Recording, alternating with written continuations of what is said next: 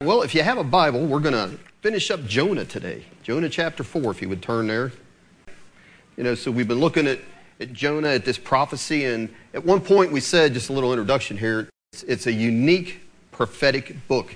And the reason is because there is almost no prophecy in the book.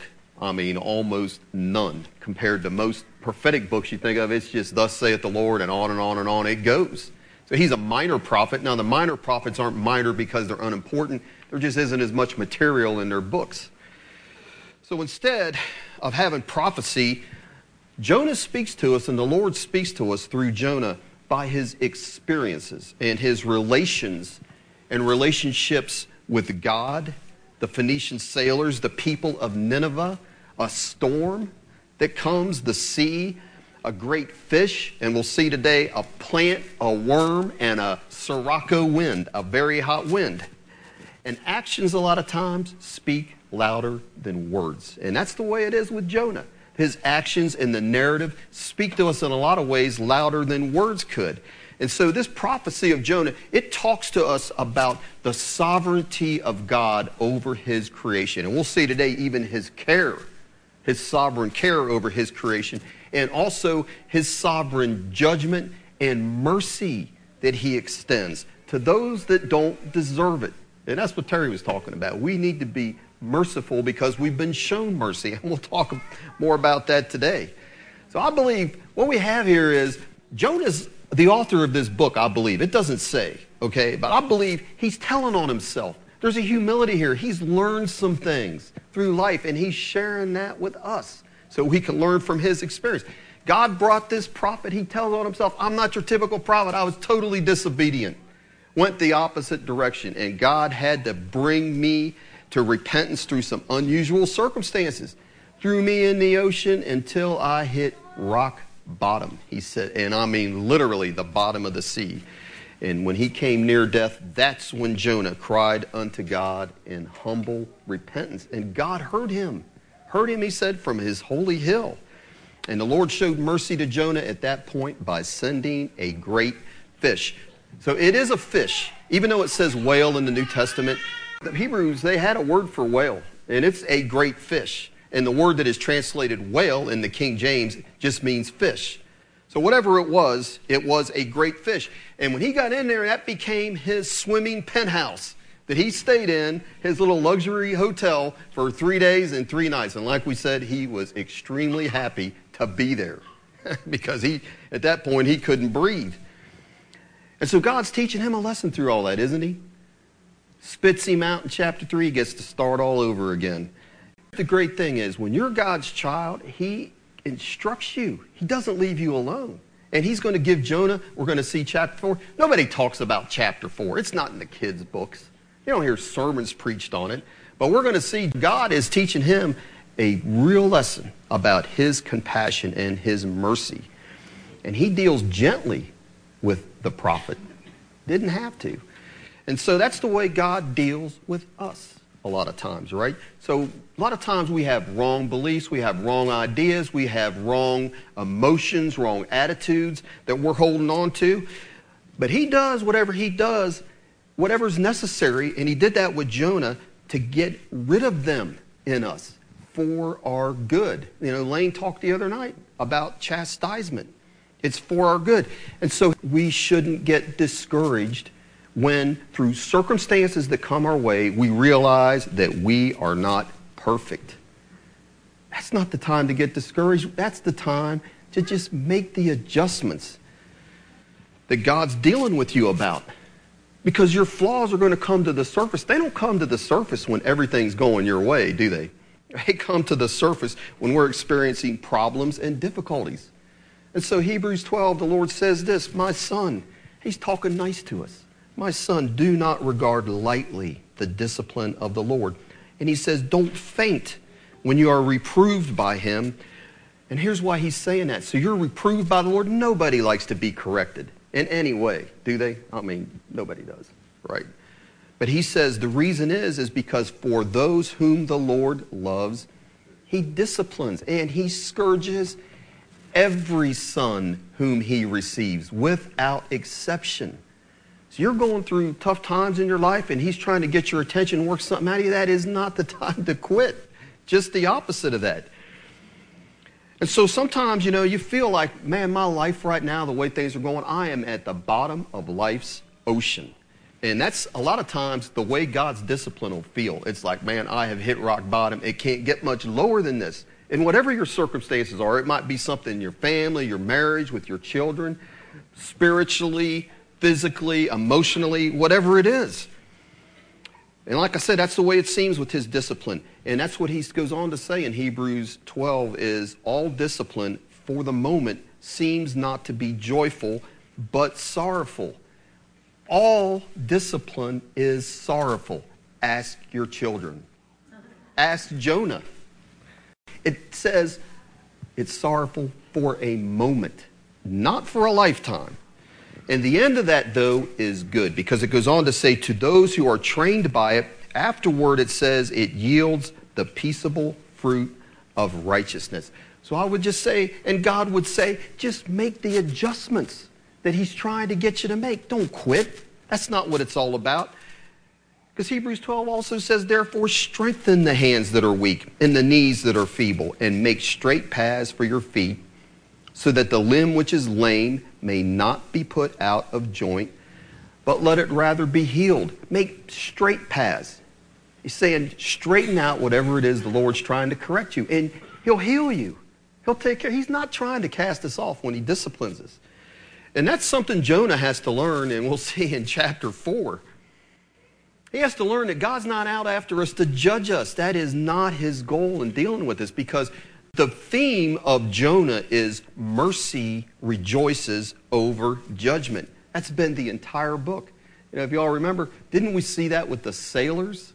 We saw that with Jonah himself down in the bottom of the ocean. Mercy rejoices over judgment. And what about the city of Nineveh? It should have been great cause for rejoicing. So God delights in mercy, doesn't he? Isn't that what we heard? Not in judgment. So let's read Jonah chapter 4. It's not that many verses, 11 verses. And let's begin in chapter 3, verse 10 to get into it. So Nineveh's repented, and it says in verse 10, chapter 3, that God saw their works, that they turned from their evil way. And it says God repented of the evil that he had said he would do unto them, and he did it not. And then here we come into chapter 4. But it displeased Jonah exceedingly, and he was very angry. And he prayed unto the Lord and said, I pray thee, O Lord, was not this my saying when I was yet in my country? Therefore I fled before unto Tarshish, for I knew that you are a gracious God and merciful, slow to anger, and of great kindness, and repentest thee of the evil. Therefore now, O Lord, take, I beseech thee, my life from me. It is better for me to die than to live. And the Lord said to Jonah, do thou well to be angry? And so Jonah went out of the city and sat on the east side of the city, and there made him a booth, and sat under it in the shadow till he might see what would become of the city. And the Lord God prepared a gourd, and made it to come up over Jonah, that it might be a shadow over his head, to deliver him from his grief. So Jonah was exceeding glad of the gourd. But God prepared a worm when the morning rose the next day, and it smote the gourd that it withered. And it came to pass when the sun did arise, that God prepared a vehement east wind, and the sun beat upon the head of Jonah, that he fainted and wished in himself to die, and said, it's better for me to die than to live. And God said to Jonah, doest thou well to be angry for the gourd? And he said, I do well to be angry, even unto death. And then said the Lord, well, you have had pity on the gourd, for the which you have not labored, neither did you make it grow, which came up in a night and perished in a night. And should not I spare Nineveh, that great city, wherein are more than 120,000 persons that cannot discern between their right hand and their left hand, and also much cattle? And isn't it funny? I mean, that's just a great ending to a book, right? Much cattle. I mean, what a way to end a story, right? You're not going to find that in your local bookstore. That's not going to be in your local Barnes and Nobles, right? They usually end books a little better. And you think about it, wouldn't it have been a whole lot better if God's not into showing us the reality of life? Wouldn't it have been a whole lot better to end it at chapter 3, I mean, there we have this huge revival. A revival, like we said, has never taken place before, since, or after. I mean, greatest revival's ever happened. That'd been the place to end this story. But he's got to teach us something, because he still had to teach Jonah something. And we're back to saying Jonah's telling on himself. Say, wait a minute, God had to do a work in me. I'm going to let you in on that, right? And you think about it, look at that first verse in chapter 4. It's shocking when you think about it. It displeased Jonah exceedingly, and he was very angry. You're like, how could a prophet of God not be overjoyed that a whole city repents and turns to his God? How can that be? I mean, that doesn't make sense. I'm telling you, I'm going to prison Tuesday, and that would just make my heart rejoice to see that prison, just the people in that chapel, let alone the whole yard, all 1,200 people turn to the Lord. And yet Jonah, he's upset. And he's more than just a little bothered that God's not going to destroy Nineveh, because the Hebrew says, where it says in verse 1, it displeased Jonah exceedingly, and he was very angry. It says it was evil to Jonah, a very great evil. He's like, this isn't right. It's really bothering him. And his anger is literally burning, because the King James there says he's very angry, and the Hebrew says it burned to him. He is fuming. He is hot. But here's the thing. We can't be too quick to get on old Jonah, because I'm just telling you, there's a little bit of Jonah in all of us wanting to come out. Believe me, we'll see that. Why did Jonah hate Nineveh so much? What's his hatred? It's just making him sick and hot and angry and displeased that they've repented and God's had mercy on them. You got to understand, they were probably one of the most wicked cultures that have ever been on this earth, and hateful to God. They were so brutal in their conquest. I won't get into all the gory details, but they would just totally eliminate armies of cities that they came in. They would leave nothing standing. They would impale soldiers on sticks and leave them hanging to die a slow death. And like I said, I don't want to get too graphic, but just to give you an idea, they would cut off the heads of their enemies and stack them in pyramids. There would be major roads around these cities where they're fighting and conquering, and they'd leave them purposely right by the major roads. And you say, oh, why would they do that? Well, I'll tell you why they did that. They wanted to put fear in anybody that walked past that city or that heard about these people. That is what they were after. And they're also, in a sense, they're sacrificing them to their gods. Here are these people. And I'm telling you, they were the original terrorists. They were. Their kings, they delighted in slaughtering nations. And so here's what Jonah's got a problem with all this. He's a prophet. And he knew that one day those people, those Assyrians, God was going to use them to judge Israel. And guess what? They did. He wanted to see God destroy them. You could say he didn't want them to live to fight another day. No, he wanted them to be destroyed, because that is exactly what happens. A generation after this group in Nineveh, they did judge Israel, and harshly. I mean, they harshly judged Israel.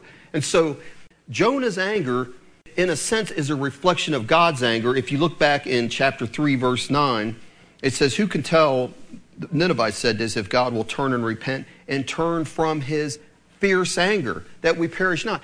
So in sense of their wickedness and what they were doing and the way they were acting before they repented, God was upset with them too. And so was Jonah. But here's the problem, is when these people had sincerely repented of their sins and turned from their wickedness, God's anger cooled. He's no longer angry with them. But guess what? Jonah's is just getting heated up. He doesn't like what he's seeing here. Jonah wants justice. He doesn't want mercy. And listen to this, Psalm 50, verse 21. God tells us there, he tells the world, he says, you have to understand, I am not like you. Psalm 50, 21 says this. He says, these things you have done, God says, and I kept silence, and you thought that I was altogether such a one as thyself. And he says, I will reprove you. So he doesn't think like we do. God says, I'm not like you. I delight in mercy.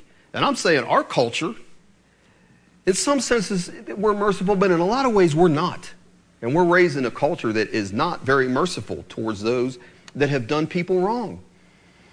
But Jonah knows this about God. He knows that God is a God of mercy. And what we have here in verses 2 and 3 of this chapter is Jonah is basically, he's throwing a fit like a little kid that didn't get his way. And he's going to tell his dad, like a little kid will do, tell his dad, where you have no right to do that. Da, da, da. That's what he's doing to God in prayer. Look at what he says here in verses 2 and 3. He prayed unto the Lord, verse 2, and said, I pray thee, O Lord, was this not my saying when I was yet in my country? Therefore I fled before unto Tarshish, for I knew that you are a gracious God and merciful, slow to anger and of great kindness, and repentest you of evil. And therefore now, O Lord, take, I beseech thee, my life from me. It is better for me to die than to live. He hates it that God has extended mercy to Nineveh. And what he's saying is, in that first part, he's saying, I saw this coming. That's what he's saying there in verse 2. He said, was this not my saying when I was yet in my country? He says, wasn't this my word? Didn't I predict that you were going to do this? I saw this coming. And here, what did he supposedly had done in chapter 2? He repented of that, didn't he? And he's right back here justifying himself. Look, Lord, this is why I fled. I had a good reason to, because I know who you are, Lord, and I don't like it. You should be like me. He's telling God what he should be like. You're merciful, you have compassion, slow to anger. And I knew that if they turned, you would turn. And I don't like that. I mean, that's really, it's like, man, oh man. So this time he's not fleeing from the presence of the Lord. He's praying to the Lord, but he is right up in his face, telling him that he's not doing the right thing. And here is what is amazing about God. Number one, Jonah doesn't hide his brashness. I mean, it's a sin. He's in sin doing this. This isn't right. But man, you know, God, what could he have said? He says, I'd rather be dead than see you exercise compassion towards these people. And a lot of us, if that was our kid, it'd be like, you are dead. You ain't getting out of your room for 3 weeks or whatever. And yet, look how God answers him. Verse 4, and then says the Lord, he's so gentle with him. He said, Jonah, do you well to be angry? He's going to show Jonah, hey, listen, you need grace more than anyone else in this book. Jonah just doesn't realize it yet. He's got to learn about God's compassion. And so he's asking Jonah in that question there, he's saying, is it really right for you, Jonah, to be angry?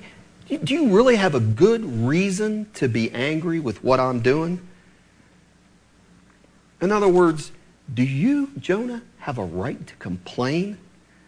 Didn't you rejoice and give me thanks when my judgment has sent you to the bottom of the ocean and you knew you were getting what you deserved and I had mercy and compassion and was gracious to you? Didn't you give me thanks and all that? And don't you think you should be rejoicing and giving thanksgiving when I'm showing the same mercy to these other people? Why are you complaining? Do you well to be angry? Is it really right what you're complaining about? And who is Jonah? We're saying, hey, let's not be picking on him because he's just like the man in the parable of Matthew 18. You remember that parable? The man owes his Lord a huge debt that he could never pay. And he gets on his knees and begs for mercy. And it says there that king freely forgives the man everything. Why? Because it said he had compassion on him. And that's what we're talking about, is God's compassion today on people that don't deserve it. And he said, you can't pay that debt. I see your pitiful condition. There's no way you can pay me back. It says that king was moved with compassion and freely forgave him. No strings attached. Didn't have to do a thing to get rid of that debt. Didn't have to work any of it off. And it goes on to say that that man went out and found a fellow servant who owed a pittance in comparison to what he owed that king. Next to nothing. And it says when that guy couldn't pay him, he grabs his neck and he's choking him. Choking him. When the king finds that out, he has the man brought before him. And here's what the king says to that man. He says, "O thou wicked servant, I forgave thee all that debt because you asked me to. You desired me." He said, "Shouldest not thou also have had compassion on thy fellow servant, even as I had pity on thee?" And that's what God is asking Jonah, and that's what God is asking us. Because all of us I hope daily go before the Lord and say, forgive me, Lord, for this, and this that I did. And yet, how offended we can be with somebody because they do some kind of an insult to us, right? Ask God to forgive you. You don't get the respect you think you deserve, and you refuse to even speak to someone because you're offended for days. And just like with Jonah, God would say, is that right? Have you good reason not to forgive and show mercy to someone else? Or didn't you ask me, you just lost it. You just blew up with somebody, an outburst of anger, and you asked me to forgive you. And God says, I did freely. But now somebody's insulted you, and you refuse to forgive them and have compassion on them. And so those words, all of us, there's a lot of ways that you can be unforgiving towards somebody. And like I probably have said this before, you'll have to hear it again. But I heard a preacher say a ways back that when you're critical of someone, speaking behind their back, having unkind thoughts towards them, he said this, criticism makes you cool to people. And we all know that, right? You can tell, hey, that person was warm to me, and now all of a sudden they're avoiding me. They won't talk. Something's up. It's unforgiveness. It's a form of unforgiveness. And we've got to get past that. That's what we're trying to learn here. That's what God's trying to show us. Shouldest thou not also, the Lord would say, have had compassion on thy brother or sister, thy fellow servant, even as I had pity on thee? That's a hard lesson to learn. And so when God is good to someone else and it offends you that he's good to them, you've got a problem, right? Because Jesus said this in the parable of the laborers. Is it not lawful, the Lord said, for me to do what I will with mine own? He says, is your eye evil because I am good? And that's what's going on with Jonah. God has the sovereign right to be compassionate. We know that from Romans 9, to whomsoever he will. And we don't have any right to get upset about that, whether we think they deserve it or not, right? So we all have to watch the temptation to sulk because someone else is blessed that we thought should be cursed. That is not right. We should never, ever rejoice in someone else's calamities. It doesn't matter what they've done to you. That is not something we should rejoice about. So what happens here with Jonah down in verse 5, after the Lord speaks to him, he leaves the city of Nineveh. He goes and he sits on a hill because he wants to see what will happen. He's already been in that city, and when he started preaching, those people started changing. They started repenting, and he realizes God's going to have compassion on them and not judge them like he thought they would, right? So he's getting up on that hill. It says he wants to see what might happen because he knows his Bible well enough that he knows sometimes people repent, and yet God will still carry out his chastisement or judgment. We know that about David. David repented, but he lost that child that came as a result of his idolatry. He fasted and prayed. Hey, who knows? Maybe God will have mercy on that child. God said that's not going to happen. And he lost his oldest son, Absalom. And so Jonah's saying, hey, maybe they've repented and all that, but it still might be, I want to sit here and maybe God will judge them. So he makes a booth, and it was just probably some rickety thing. It wasn't blocking the sun much. He makes a booth made of sticks, whatever he could find, and he sits in that thing, and he's sitting and sulking and watching. And then God takes that opportunity to use circumstances to teach Jonah a lesson. He's going to use his providence over creation to speak to the prophet. And so it says that he prepares 3 things to teach Jonah some lessons on compassion. And I'd say they're more effective than any sermon that could have been preached. And so the 3 things are, we have there in verse 6, it says God prepared a plant or a gourd in verse 6. And in verse 7, it says God prepared a worm. And in verse 8, it says in the middle of that verse that God prepared a vehement east wind.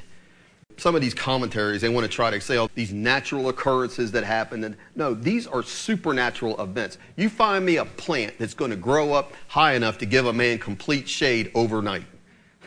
It says God prepared or appointed these things.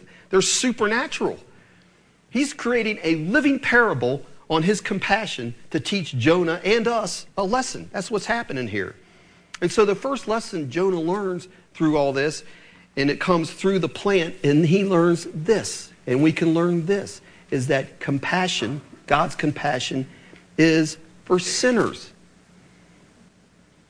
Because there's Jonah in the midst of his sin. He's angry and he's pouting, and God, like we said, prepares a plant, grows up supernaturally overnight to such a size it's given him complete shade where he's sitting. And Jonah is excited, it says, about this deliverance. Look what it says there in verse 6.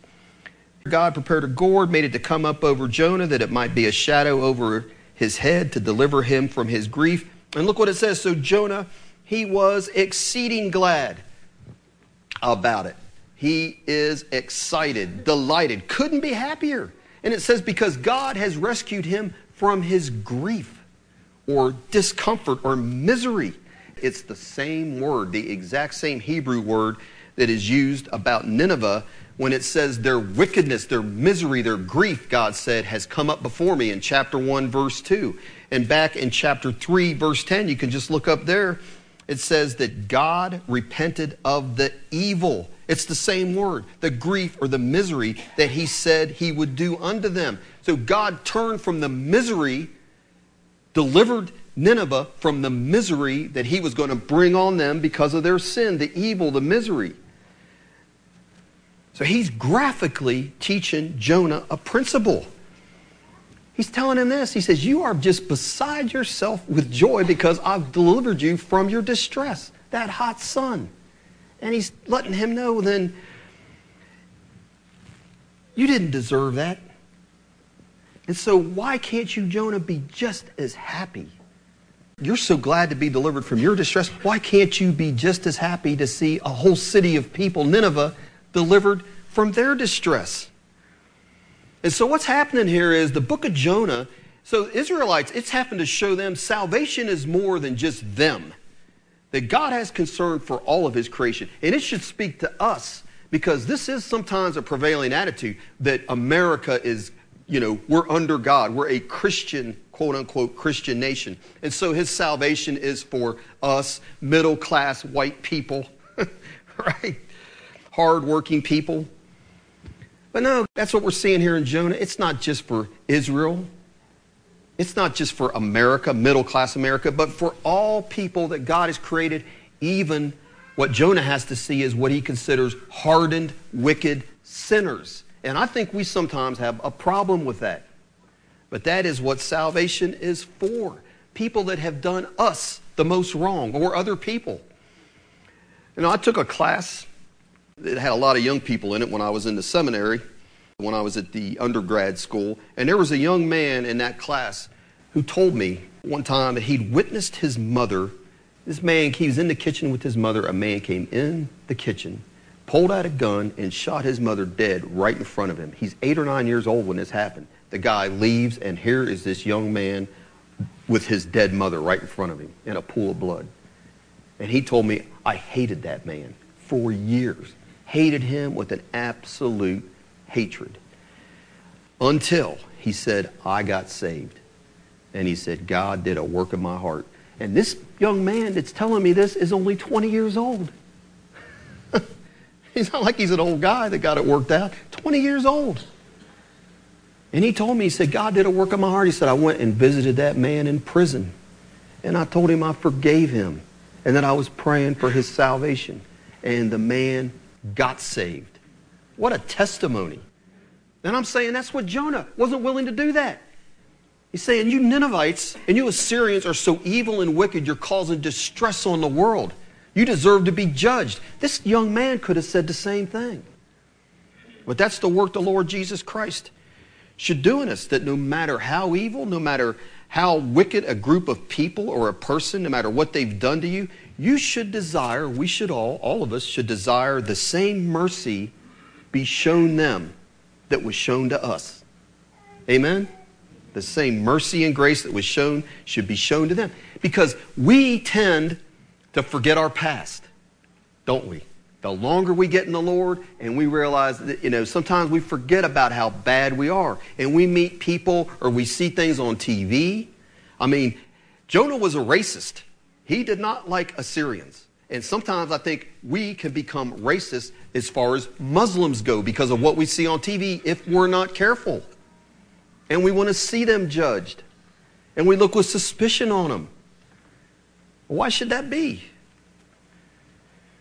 We can't forget our past. Paul wrote this in Titus 3. He says, speak evil of no man, to be peaceful and gentle, showing all meekness to all men. And here's what Paul wrote. For we, he even includes himself in here.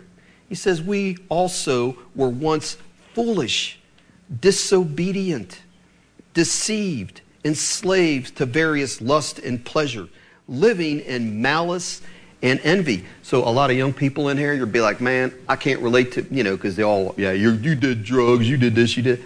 Hey, that's fine. You don't have to be a ex-drug dealer, ex-foreigner. You don't have to be any of those things to have known God's mercy, right? Because I guarantee you, you had malice and envy in your heart. That's not drug-related. That's called natural sin-related, right? Paul says because we were malice and envy, hateful, and hating one another. And then he goes on to say, but. I heard a guy preach the whole sermon on the buts. It didn't stop there, did it? That's the way we all were. Everyone in this room, I don't care who you are, how good you thought you were. But we were all that way. But when the kindness of God our Savior and His love for mankind appeared, then it goes on to talk about He saved us. He said, hey, we all have experienced the but, or most of us in here, right? And he's saying, if you've experienced that, don't try to act like you're some whatever above all these sinners out there, the worst of sinners. No, he says, remember who you were, hateful, full of envy, hate, despising people, disobedient, involved in all kinds of lust, just like these people that we meet out in the world, right? And so we need to share our testimony, have compassion on these people. That's the spirit of the Bible, Old and New Testament. It goes from Jonah all the way through the New Testament. The Jews hated the Samaritans. It worked both ways. And so when they wouldn't receive Jesus and His disciples, Jesus is on His way to Jerusalem. That's the quickest route. They're like, nope, you ain't coming through here. And what happened? James and John, they say, hey, Lord, allow us, please, to call down fire from heaven on these Samaritans. They're racist too. And so we can consume them like Elijah. And Jesus is like, hey, Jonah he'd have been applauding that. That's the spirit, boys. Right? And Jesus says, wait a minute. He says, you don't know what manner of spirit you are. He says, for the Son of Man is not come to destroy men's lives, but to save them. So that's the God of the Old Testament and the God of the New Testament. We only have one God. It's the same God. It's always been His heart. But Jonah's got this outlook on these people. He wants strict justice. Nineveh and Assyria are evil in his mind. They've caused many mothers to be without their sons. They've done unspeakable tortures to people on nations, and they hate God. In his mind, they deserve no mercy. And I'm saying that is a common outlook today. And we need to look in our own hearts to see if it's not there. Because when it's reported, and I know this is true, when hardened criminals repent and become Christians, usually the victims and people that have witnessed what they've done or somehow experienced it or even read it in the newspaper, they're usually not very impressed with that. And I understand that sometimes it's not sincere or whatever. Most of you younger people, it's been 16 years or maybe 22 years, I guess, but there was a man back in through the 90s named Jeffrey Dahmer. He was a bad, bad person. Now here again, won't say what that man did. He was a serial killer, and way beyond that, one of the most gross, wicked people that have ever been produced. But the way I understand his story is he became a committed Christian when he was in prison and became baptized. And I'll tell you one thing, his own mother, who had nothing to do with him up until then, who was a Christian, probably praying for him, she would talk to him on the phone, and he had many attempts on his life. That's the way it is in prison. You're a child molester, you're something like, you're in trouble. They don't treat those people well. And he was that and then some. And he told his mother, he said, because of his relationship to the Lord, he said, I'm not afraid to die now. And he actually was. He ended up getting beat by a pipe, and he was murdered in prison. But there's a lot of people, hey, they are like Jonah. That Jeffrey Dahmer deserves nothing but strict justice. And they really, to this day, would not believe that someone like him could go to heaven. And they would even go so far to say, if God would allow somebody like him that did the things he did into heaven, I wouldn't want to be there. if God granted repentance to Jeffrey Dahmer, he'll be there, whether we like it or not. That's the truth. Now, I don't know. I don't know exactly what happened, but there have been cases where that really has happened. And I go into prison, and I've met guys like that. Some of them, I'm a little bit like, I don't know if your repentance is sincere or genuine. But there's other ones, I'm convinced you are a genuine converted person. It doesn't matter about your past. I'll see you in heaven, brother. And that's the attitude Jesus is addressing in the parable of the prodigal son, is it not? Listen to what I'm saying. God is not allowing unrepentant sinners into heaven, but those that have truly repented of their sins, it doesn't matter how gross, how wicked, how perverse, they are gladly received into heaven with joy. With joy in front of the angel. It doesn't matter what the religious leaders think. Because at the beginning, before Jesus told the parable of the lost coin, the lost sheep, and the prodigal son, before he told that, here's what it says. Then drew near unto him, unto Jesus, all the publicans who were hated, and sinners, for to hear him. There's something about Jesus. They realize this man has got words. He's got compassion. He can help us. They know they're wicked, but he's not driving them away. And it said they drew near unto him to hear him. And it says, and the Pharisees and the scribes murmured, saying, this man receives sinners and eats with them. Oh, yeah. So that's when we have these parables. The lost sheep, the lost coin, the lost son. Because he's telling them, hey, these people you despise, that you think, how could they ever be saved? All they deserve is justice. They're not like us. From our youth, we've kept the law, never violated anything. Till they heard the Sermon on the Mount, right? But he says God is actively seeking his lost sheep. And he says when they're found, there's joy in heaven. And there should be joy in our hearts too when that happens. Forever grateful. The song we sang. We shouldn't be like the elder brother. So Jonah was both the prodigal and the elder brother in this story. Which is kind of funny, isn't it? But he's the elder brother in chapter 4. He's like the elder brother who was angry that his father is throwing a party for this brother of his. He's not going to go into that party. And he spoke with contempt, just like Jonah did. He tells the father, if you read Luke 15, he says, that son of yours. Oh, he's not my brother. He's that son of yours that devoured thy living with harlots.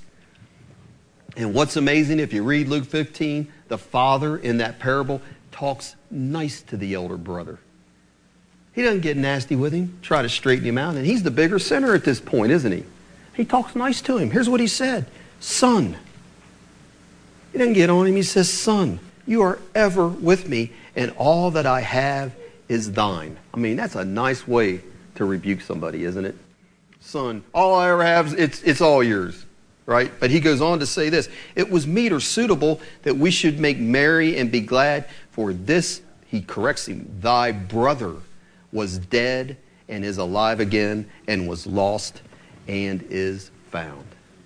So the first lesson we learn from this plant that Jonah should learn and we should learn is that compassion is for sinners. People that have sinned. Isn't that what we learn there? And the second lesson comes through the worm and the scorching east wind. And that is that compassion is for other people, not things, and it's not self-centered. So here's that gourd, that plant giving Jonah all this shade, and he just thinks this is great. And God prepares a worm that destroys that plant as quick as it came up, right? And on top of that, he sends an intensely hot east wind. Had to be burning him up. Jonah's in worse misery than he ever was, right? And on top of that, it's saying the sun is beating down on his head. And Jonah's suffering heat stroke. He's doing terrible. And so what happens to old moody Jonah? He's right back to where he was before that gourd came back. He's angry and he wants to die. He's saying it's better for me to die than to live. And God has him right where he wants him. God's in control of all of this. He's teaching him a lesson. He's got him right where he wants him. And he's got him prepped to ask him the same question he asked in verse 4. Is it right for you to be angry? Except he adds a little something in here. Look in verse 9. And God said to Jonah, Doest thou well to be angry? That's the same thing he said in verse 4. But he adds on here, for the gourd. And Jonah's like, yeah, I have every right to be angry, even unto death. And it's like the Lord is saying to Jonah, well, let's analyze. He goes on, when the Lord goes on to talk to him, let's analyze this anger of yours. You know, the pity that you're having for this beloved plant of yours. You got real compassion, real pity for this plant? I don't think you really care about it, the Lord's telling him. You're getting angry about a plant that died, and it's a plant that you have no time invested in. You haven't labored over it. You didn't cause it to grow. You're not like a gardener. How could you really care about it, the Lord's saying? It's just here one day and gone the next. And he's telling Jonah, look, the only reason that you have any concern is because of your self-interest, not genuine love. The only thing you care about this plant is it gave you a little bit of shade and made you comfortable. And so listen to what's being said in that. God is like telling Jonah, look, there is something wrong when you are more concerned about things.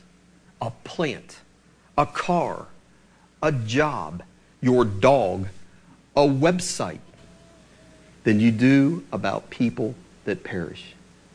Isn't that what he's telling me? So here's what we need to see in this. Shouldn't we, as Christians, have the same concern for the lost that our Lord does? 1 Timothy 2 says this is good and acceptable in the sight of God our Savior, who desires all men to be saved and to come to the knowledge of the truth. That's God's desire. In 2 Peter 3:9 it says, the Lord is not slack concerning his promise, as some men count slackness, but is long-suffering toward us, not willing that any should perish, but that all should come to... I'm not going to say it. What's the word? All should come to what? I got to wake up to say repentance. All should come to repentance. And so sometimes we look at the state of our world and how wicked it is and how God just allows this evil to continue without pouring out his wrath. And this tells us the reason why. It's not that God doesn't care about sin, but it's that he doesn't desire that any should perish. He cares about souls. He really does. Because in Isaiah it says that judgment is his strange work. He doesn't delight in carrying out justice. Ezekiel 18 says this. God says, have I have any pleasure at all that the wicked should die, saith the Lord God, and not that he should return from his ways and live? When the wicked man turns away from his wickedness that he has committed and does that which is lawful and right, he shall save his soul alive, because he considers and turns away from all his transgression that he has committed. He shall surely live, he shall not die. Yet saith the house of Israel, the way of the Lord is not equal. They're saying that is not fair. Here is this person that has committed all these wicked deeds, and all of a sudden he just thinks he can turn to you and everything's okay. That's not fair. And God says to them, he says, O house of Israel, are not my ways equal and your ways unequal? So the most wicked person, when they truly turn and repent, God says they will live. I'll give them life. And we need to rejoice in that and be praying for that to happen and be willing to share the gospel with the most wicked person that has done us wrong, or to forgive anyone in here, to show them the same compassion that God has shown to us. That's the way we should be.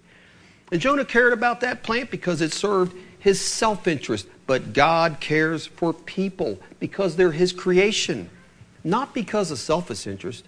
He doesn't gain anything from that, what he can get out of them, but because as their creator, he has compassion on his creation. Even the non-elect. He doesn't hate the non-elect in the sense that he has no concern for them at all, and he shows them no love. We'll see a couple places. In fact, if you'll turn to one right now, put something there in Jonah and turn back to Psalm 145. And we'll see that God has concern for all of his creation, and that's the point. Psalm 145, beginning in verse 1, it says this. The psalmist says, I will extol thee, my God, O King. We sing this song, and I will bless thy name forever and ever. Every day I will bless thee, and I will praise thy name forever and ever. Great is the Lord, and greatly to be praised. His greatness is unsearchable. One generation shall praise thy works to another, and shall declare thy mighty acts. I will speak of the glorious honor of thy majesty, and of thy wondrous works. And men shall speak of thy might, of thy terrible acts, and I will declare thy greatness. They shall abundantly utter the memory of thy great goodness, and shall sing of thy righteousness. And look at verses 8 and 9. The Lord is gracious and full of compassion, slow to anger, and of great mercy. And look what it says in verse 9. The Lord is good to who? To all. And his tender mercies are where? Over all of his works. I mean, that's not even just people. That's his creatures. God cares about his creatures. So saints and sinners alike, and even his animal creation. You're there, look down in verses 14 and 15. Look what it says there. The Lord upholds all that fall, and raises up all those that be bowed down. The eyes of all wait upon thee, and thou givest them their meat in due season. Thou openest thy hand, and satisfy the desire of how many living things? Every living things. So he makes sure if he creates an animal, I mean, there's animals that are probably never seen or very rarely seen that live up in mountains or whatever. And God says he makes sure that's his creation. He opens his hands and makes sure they are fed. He doesn't care that anybody ever sees them or sees what he's doing. He just has concern and tender mercy, it says, over all his creation. And so we should show the same mercy. Because we don't know, do we? You go back to Jonah, he's telling him here in verses 10 and 11, look what he says. He says, you have had pity on the gourd for which you haven't labored, neither made it grow, which came up in a night and perished in a night. And he says, verse 11, and should not I spare Nineveh, that great city wherein are more than 120,000 people, that they can't discern their right hand and their left hand, and also much cattle. And he says, hey, Jonah, I care about the plant just like you do, probably in a real way. But he says, I care even more about Nineveh, a great city, 120,000 people. He says, because I created those people. I've cared for those people. I've caused them to grow. I've watched over them. They're sinners, wicked sinners. But he says, they're in a culture they can't discern their right hand from their left hand. They're blind. They're ignorant. They don't know their way out of that. And he's saying, shouldn't I care about them, Jonah? That's what he's asking. That's that last verse in that book. Shouldn't I care about my creation? He says, because I even have concern for cattle. Stupid cattle. He said, I've got effort put in those cattle. You did, Jonah. You don't care about them, but I do. I had to make sure they were fed, watch them grow. I gave them life. I created them. You try to create a cow. Can't do that. So here's what I want to say. This has been our message today. If we're to have the heart of God, we need to have love and compassion to all men. No matter how wicked, no matter how they've treated us. And I'm saying, we all know this. It's easy to preach. It's not easy to live. Because this is what the Lord has instructed us in the Sermon on the Mount. Listen to this. You have heard, he said, that it has been said, you shall love thy neighbor and hate your enemy. And that is what our society teaches us. He said, but I say unto you, love your enemies. Bless them that curse you. Do good to them that hate you, and pray for them which despitefully use you and persecute you, that you may be the children of your Father. So what does that say? God loves sinners, not maybe in an elect way, but he does good to them, and he loves them in a way, not in election, but he does show them love, because he tells us that we're to love them. He's not going to ask us to do less than he's doing. He says, so that we may be children of your Father which is in heaven, because God makes his sun to rise on the evil and on the good, and sends rain on the just and the unjust. He says, for if you love them which love you, what reward have you? Do not even the publicans the same? And if you salute your brothers only, what do you more than others? Do not even the publicans so? He says, therefore be ye perfect, even as your Father which in heaven is perfect. And so what's the message of Jonah 4? What is the message of all of the book of Jonah? Mercy rejoices over judgment.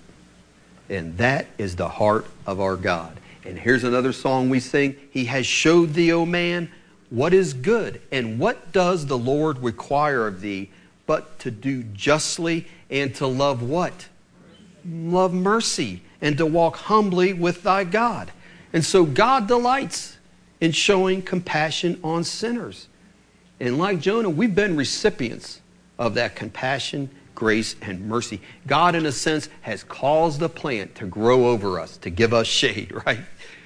But unlike Jonah, we don't want to be like him in this respect. We need to be willing vessels. He was not a willing vessel. I think he changed. I think he's writing that book to say, God did a work in me. I want to share it with you. Here's what happened that caused the change in my life. But we need to be willing vessels, willing to show God's grace, mercy, and compassion. We're glad somebody shared salvation with us. I sure am. Had many a stranger say words to me, hand me tracts or whatever all else, and I am so glad they did. Maybe I didn't drop to my knees right that moment, but it all had an impact on me. That chick tract that I was handed, that guy that came up to me when I'm drunk one night telling me I'm going to hell, all of that was God's grace and mercy in my life through people that weren't too concerned about what I thought about him. And I'm so glad. I'd give the guy a kiss if I could find him, whoever it was that came up to me on there. I don't know where he's at. But boy, am I grateful. And we should return the favor. That's what God's saying here. So let me end with this. There's a Jewish tradition, as I understand it, when they celebrate Yom Kippur, the great day of atonement, Leviticus 16. And when they're celebrating that in the afternoon service, they read the book of Jonah. And when they get to the last verse of chapter 4, God asked everyone, Jonah and us, a question. Look at it. Jonah 4:11, and he says, God's asking this question, should not I spare Nineveh, that great city wherein are more than 600,000 persons that cannot discern between their right hand and their left hand, and also much cattle? He's asking us that question. There's no answer here. We don't know what Jonah's answer was. It doesn't give it. It's open-ended. But the Jews, they read this verse. They answer that question. This is the response they do when they celebrate Yom Kippur. Micah 7, verses 18 to 20. Who is a God like you? This is how they answer that. Who pardons iniquity and passes over the rebellious act of the remnant of his possession. He does not retain his anger forever because he delights in unchanging love. He will again have compassion on us. He will tread our iniquities underfoot. Yes, you will cast all their sins into the depths of the sea. You will give truth to Jacob and unchanging love to Abraham, which you swore to our forefathers from the day of old. And that's the God we serve. He doesn't retain his anger forever. He delights in showing unchanging love. And hey, if you're in here today and you know you're not doing well spiritually, he says he will again have compassion on us. And he'll tread down our sins and lift us up again. And he will restore unto whoever wants it, whoever needs it, the joy of our salvation. Amen? God will do that. And that's what we see here. Because God does not want to judge anyone in here. His mercy rejoices over judgment. Thus saith Jonah. Let's pray. Heavenly Father, I just ask that you'll speak to all of our hearts today and that we can rejoice in the great mercy and compassion and grace that you've shown in our lives. That we're forever grateful, Lord, that you've saved us.